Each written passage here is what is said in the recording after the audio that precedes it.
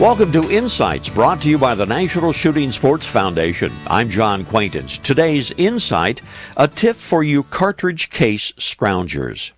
You know, if you do a lot of shooting, you probably do a lot of reloading too. For casual shooting, most of us stay out of trouble by reloading those formerly fired cases with relatively mild loads. We keep our reloads well within industry specs, and for the most part, all is well.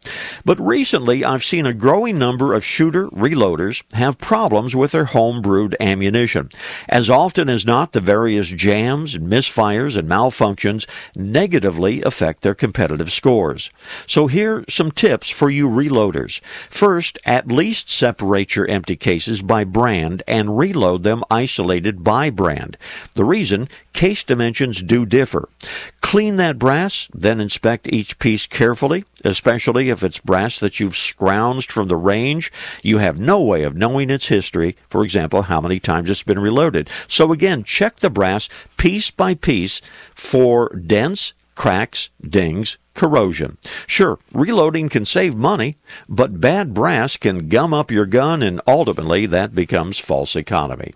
This reminder, visit the National Shooting Sports Foundation website at nssf.org. Lots of information about hunting and the shooting sports. This is John Quaintance.